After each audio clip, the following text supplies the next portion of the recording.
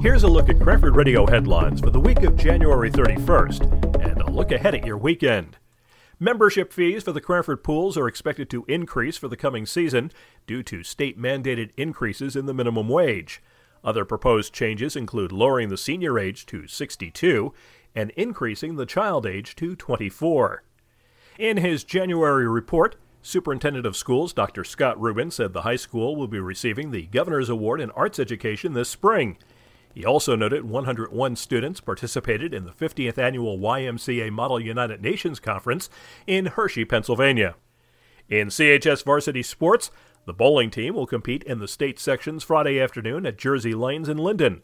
On Saturday morning, the girls' basketball team hosts New Providence at 11:30. At 1, the boys' basketball team hosts Pingree in the upper gym. Saturday evening, the cheerleaders will be in Kenilworth for a contest. Temperatures are expected to steadily increase over the weekend, with highs on Friday around 43 and topping out Sunday at 46. Friday will be mostly cloudy with a chance of rain Friday night. There's a slight chance of showers Saturday and Saturday night, as well as a slight chance of snow showers after midnight. Sunday is forecast to be partly sunny. On Saturday between 10 and 1, the Cranford United Methodist Church hosts Soup and Serve. You can pick up soup and chili to go and can stick around to make blankets for the homeless.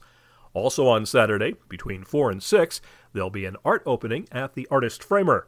Late refreshments will be served.